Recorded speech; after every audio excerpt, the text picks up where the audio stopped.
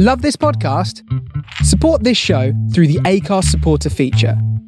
It's up to you how much you give, and there's no regular commitment. Just hit the link in the show description to support now.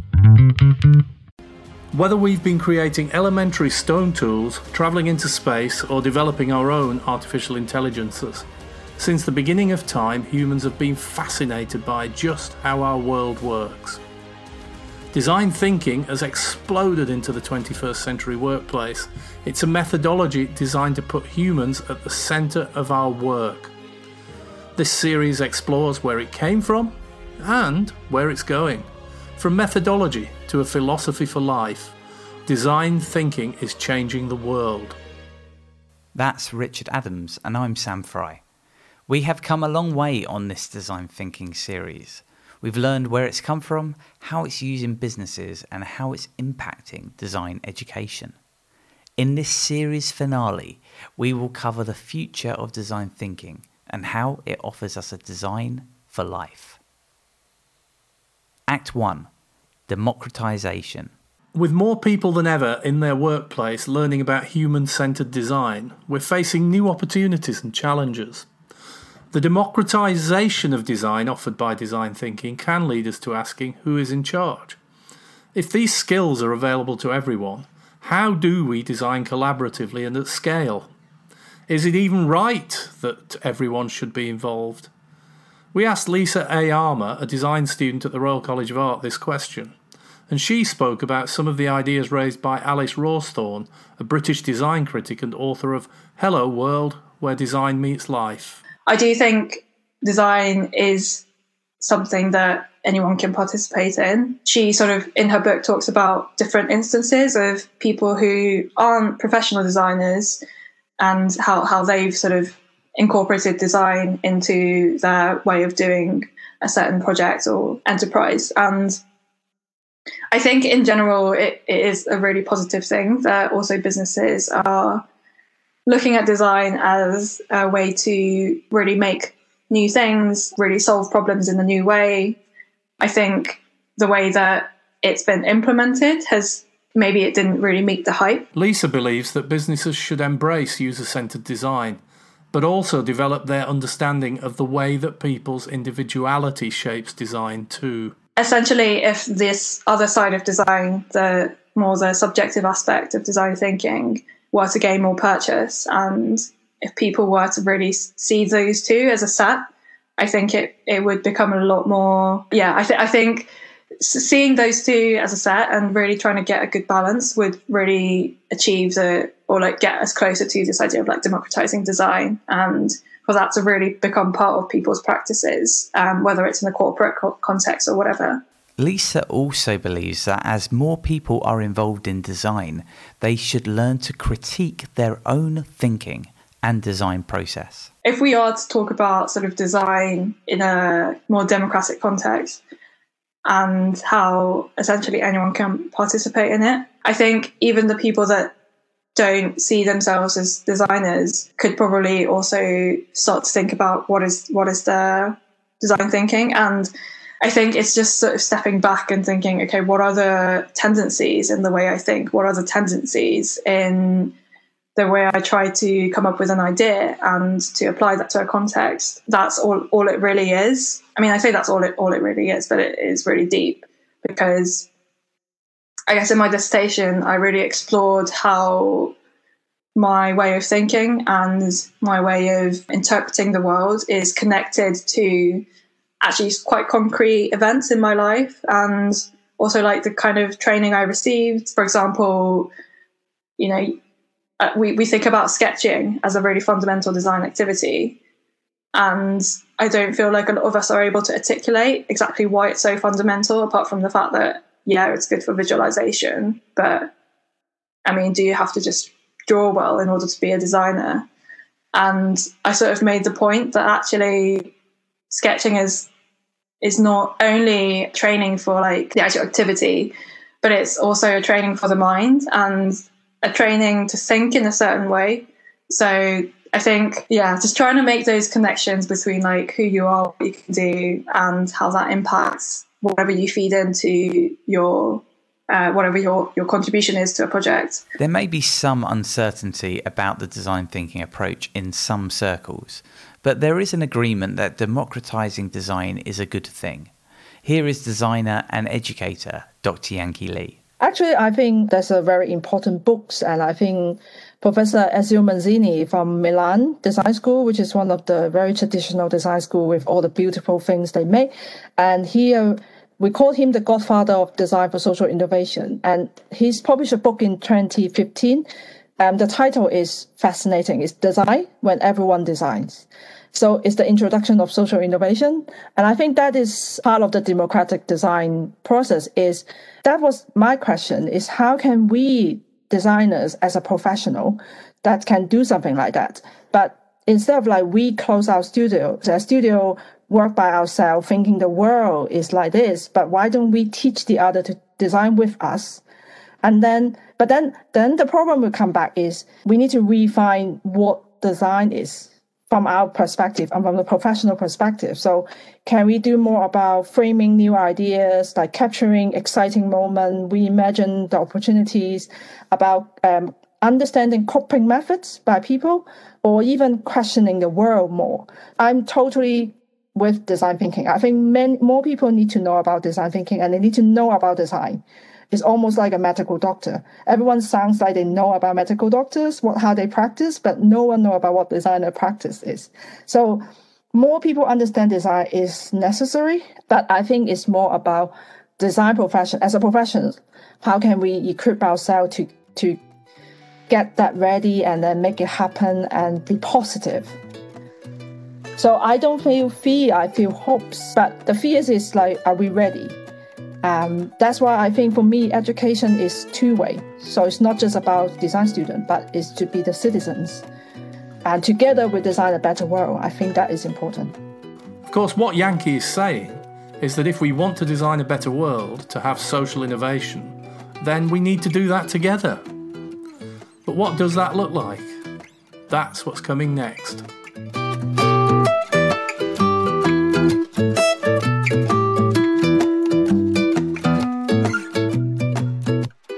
Act 2, Ethics.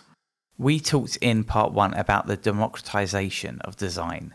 With more people designing, many see the future of design as becoming more ethical. Here's Joseph Pacal, a designer on the Royal College of Art's Global Innovation Design course. I 100% agree with Mike Montero or Victor Papanek, who basically say that everyone is a designer, right? I think we can agree as a designer to designer. The design is not a noun. Design is a verb. It is a function. It's not a state. So anyone who's touching our product, who's a manager, who's a technologist, who's sort of having that level of input, or an engineer, is designing on a daily basis. So sort of like my biggest hope for anyone who's building products or making, who's a creator of anything, is to consider the ethical consequences and the implications that whatever we make, we put out in the world sort of might have, right? We create technologies and things that go into the environment, and the environment ultimately shapes human beings and shapes human behavior and change culture completely. I think it was Postman who's been arguing that any technological change is ecological and irreversible, right? That a new technology gets introduced, it essentially changes humanity forever.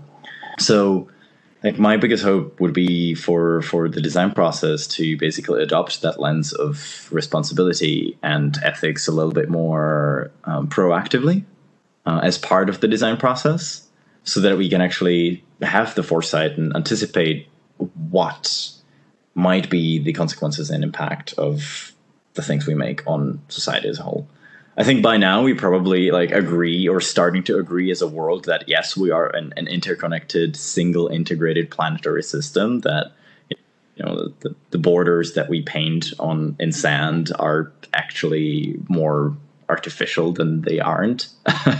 And so many of I think it's just bubbled up to the surface now, that so many actions that people take in the United States have dramatic consequences, in Indonesia, for example, and vice versa, right? I think there's sort of a really exciting direction in the future for design and technologists and also the public to take us, like, it's more of a question, how do we design the world for ourselves to cohabit and to sustain human race going forward, rather than just think about, how do I make a cool iPhone case, right? Or how do I make a fun app that puts a deer filter on your face, right? It's sort of the sort of question of, what is it? Why am I actually making it? How is this contributing to the future of humanity? Because it's sort of the question of, like, we're not really individuals of the present, but we're all essentially members of history, I'd say. And whatever we put out there it can be highly incidental, in the sense of, oh, we've just created it as part of a design process in my company that is driven by some sort of a mission, or there's an economic opportunity we're looking to explore. Maybe completely incidental, but it is very likely highly consequential. So thinking about these consequences as part of the design process, I think, is something that we should really adopt going down the line. Joseph is not the only designer that believes ethics is becoming much more important in the design process. Pretty much all of the designers that we spoke to did. Diana Kangiza is up next. She is a designer on the Innovation Design Engineering course at the Royal College of Art. She recently wrote about just this. Actually, I just submitted my dissertation, which was, how can we design emerging technology ethically? And it's a good research question, also personally for my own practice, but also I think it's a bit linked with what you're saying, because when you ask me what's my opinion on these, big organizations, on, making everyone be like a designer and everything, I feel like as humans, we are designers in a way, if you think of the first tools we ever had, right, and how we cooperate and how we survive, let's say, in the world. I think we have so many products right now. We are overproducing products in the industry, in the world, but we need more innovation when it comes to system. So how to actually make things, how to actually make technology, how to actually make design resilient, sustainable, ethical, inclusive. Diana approaches this by asking herself a series of ethical questions. How can I ensure that my design will only serve for the good? Or have I taken all the consequences when designing? Or what if my innovation takes a negative shift in the market and gets in the wrong hands? So I asked myself these questions. They are good for my practice, right? To ensure ethical practices in my own design. But then how do I actually do it? It's good to ask yourself, but okay, how do you actually ensure an ethical framework and an ethical design thinking for your outcome, right? After you put let's say your baby out there in the world, it's not in your hands, right? But then then I'm also asking, who's at fault if it's get used in an unethical way? So there's a lot of questions that I've asked myself, as you can see, for my own practice, but also for my dissertation. You see, Diana believes that ethical design can only be achieved through ensuring inclusivity. Inclusivity by design and inclusivity in design should be considered. So in the design process, make sure you're inclusive, not only by the outcome. But is design thinking really being used to interrogate these big ethical wicked problems? Jessica Tremblay is the enterprise design thinking community catalyst at IBM. But she also has another role as a designer for racial equity in design. It's a really exciting space to see how it's being applied to, these modern, racism's been around for a while, right? But we're all keenly aware of it, especially over the summer and since we've been in COVID times. But it's really interesting to see how it's being applied in a modern day sense to some of these problems and really snuffing out some of the systemic inequities that have been, built and baked into our systems, and especially here in the United States. One of the really exciting places that I've been just keeping an eye on is ethical research practices and looking into design research, as a way of you gotta lift up those user insights some way, some shape, or some form, right? but making sure that you're doing that in a safe and ethical and in just good way, especially for the people that you're researching. I mean, some of these areas can get a little gnarly, right? And you want to make sure that you're taking care of the people that you're speaking to, that you're interviewing, and that you're researching. So one of my favorite figures in this space is a woman, Alba N. Villamil. Definitely check her out on Twitter. She's got some great new research practices out there that it's all about thinking about what are the oppressive ethical beliefs that are guiding our work, underneath it, and what are the refusals, like literally the refusals that we need to put in place in order to make sure we're doing that. So this concept of doing no harm, another concept of, I'm using air quotes, inclusion, right? Of what we're calling inclusion nowadays, and thinking about, is it more profitable to quote unquote include marginalized folks rather than actually fixing the problem itself? And that seems to be what's been done, over the past few years. There's many examples out there. And one of the examples that she definitely highlights is the hashtag Airbnb while Black. Google it. It's really interesting. Instead of looking at the folks who were doing the harm, they looked at the folks that were harmed. So instead of seeing the behaviors, for instance, that white racist folks were using to use against marginalized people, they instead focused on the problems that Black folks were incurring, while hashtag Airbnb while Black. But definitely check it out. It's really interesting space. It gets a little uncomfortable, right? Looking into it, because it's still I think it's a space that we're still trying to get comfortable with in talking about, in wanting to use the right language around it. And I'm still myself. I'm practicing, and as a white woman in this space, I'm constantly tripping over myself. I mean, I will cause harm. I know that, but I need to learn how to apologize when I do that, and how to learn from my mistakes and move on. So, and I think that's where we are right now. It's looking at ethical research practices is a great way for us to start those conversations, right? Because research and human-centered design, that's what it's all based in. The people, in essence, that we're designing and developing and creating, and that we're making progress and products for in the end. This is good to hear, right? So are companies already prioritizing their work based on ethical considerations? Here's Amanda Foreman, business designer at The Zone. I would say yes and no. I think we are starting to hear about companies that are thinking more about society as a whole, about workers and how much we pay people, and what is our environmental impact, and is this good for society? From lots of more companies are becoming very political. I think you're seeing a lot more sort of value statements in companies these days, but there's so many companies that aren't. I mean, for those 15 companies that you hear that are advocating for climate change, there's probably 500 that aren't. And so I think yes and no. And I think that that's the responsibility that we have as leaders in business, is to be those agents of change. Because I think that businesses really drive consumer behavior in so many ways. Joseph Pacal explains why it can be hard for organizations to predict the impact of their decisions.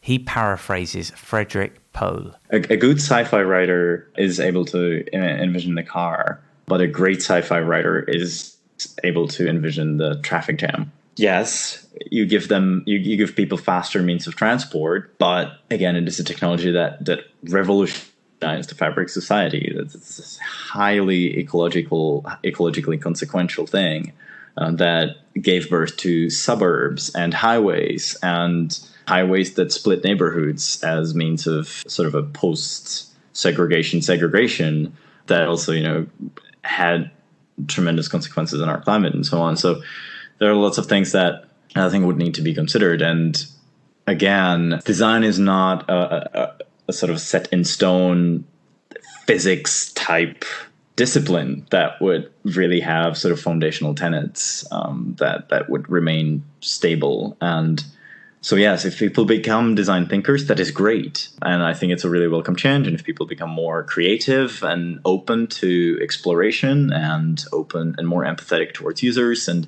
more aware of the fact that technology is, for example, one component and that it's okay to rebuild things, those are all great things. But we're definitely going to face again the situation where design moves forward, and then we're going to be looking at, okay, like what's the next step? How do we help you think in the new way? So that's the next challenge and opportunity, to continue to embrace design thinking in businesses, but also to make sure that products are developed inclusively and ethically. Next, in the final act of this series, we ask, what is the future of design thinking?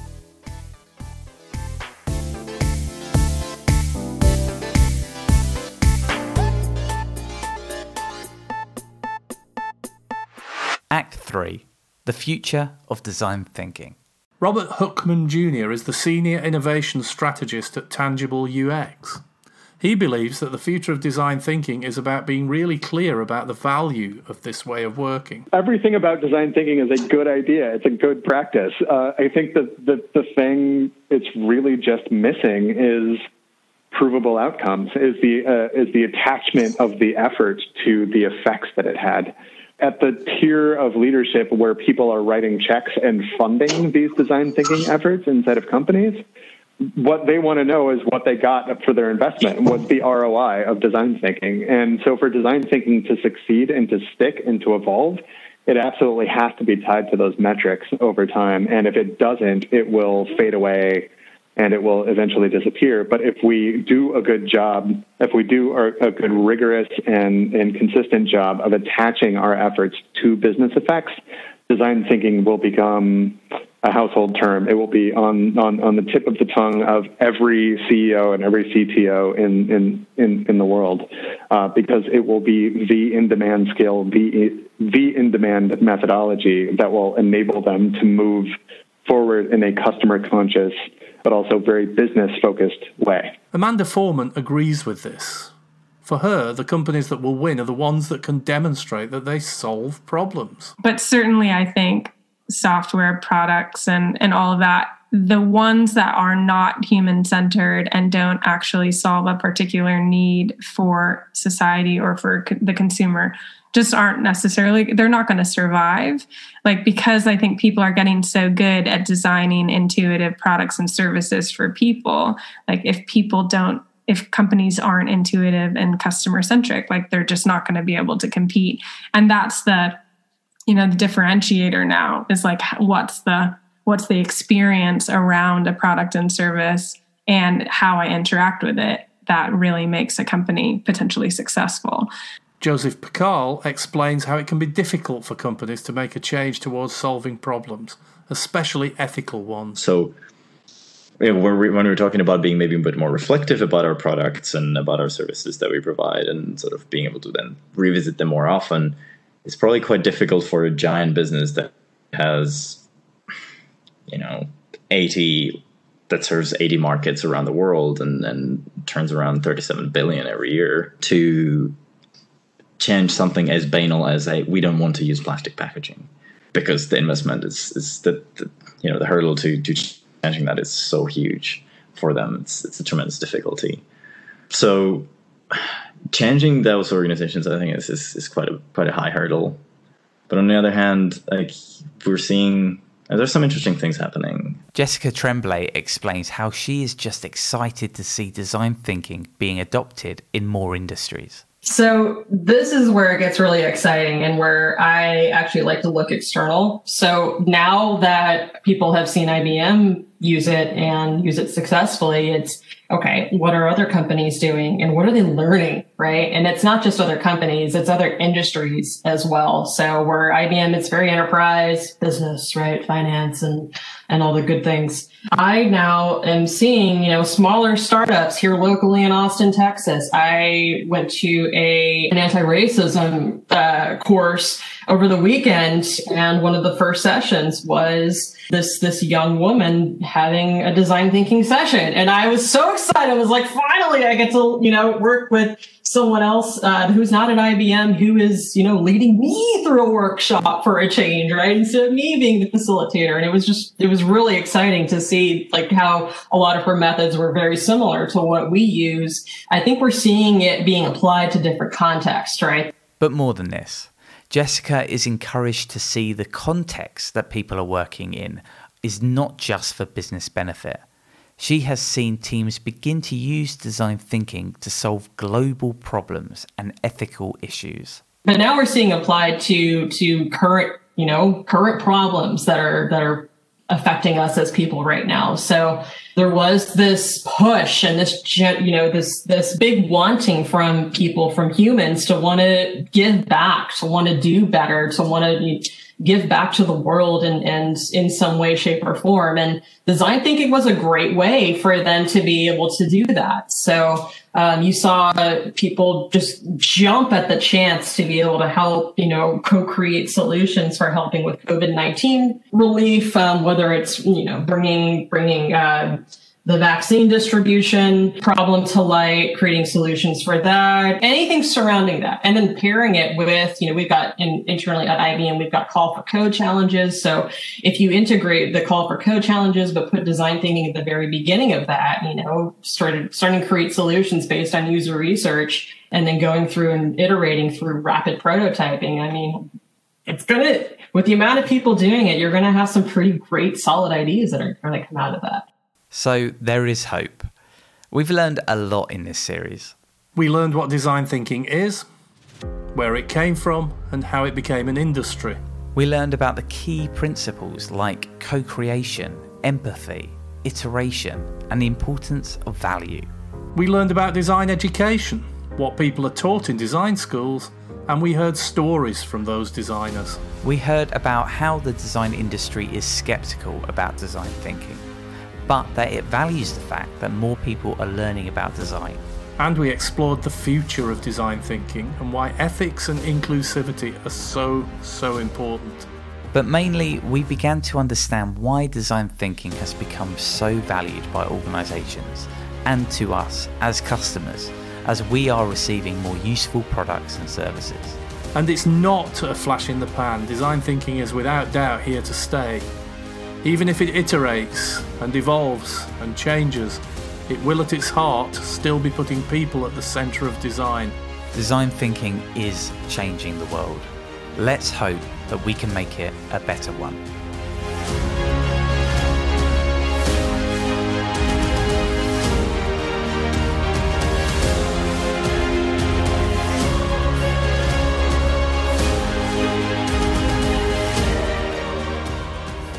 This series was written, recorded and produced by Sam Fry and Richard Adams.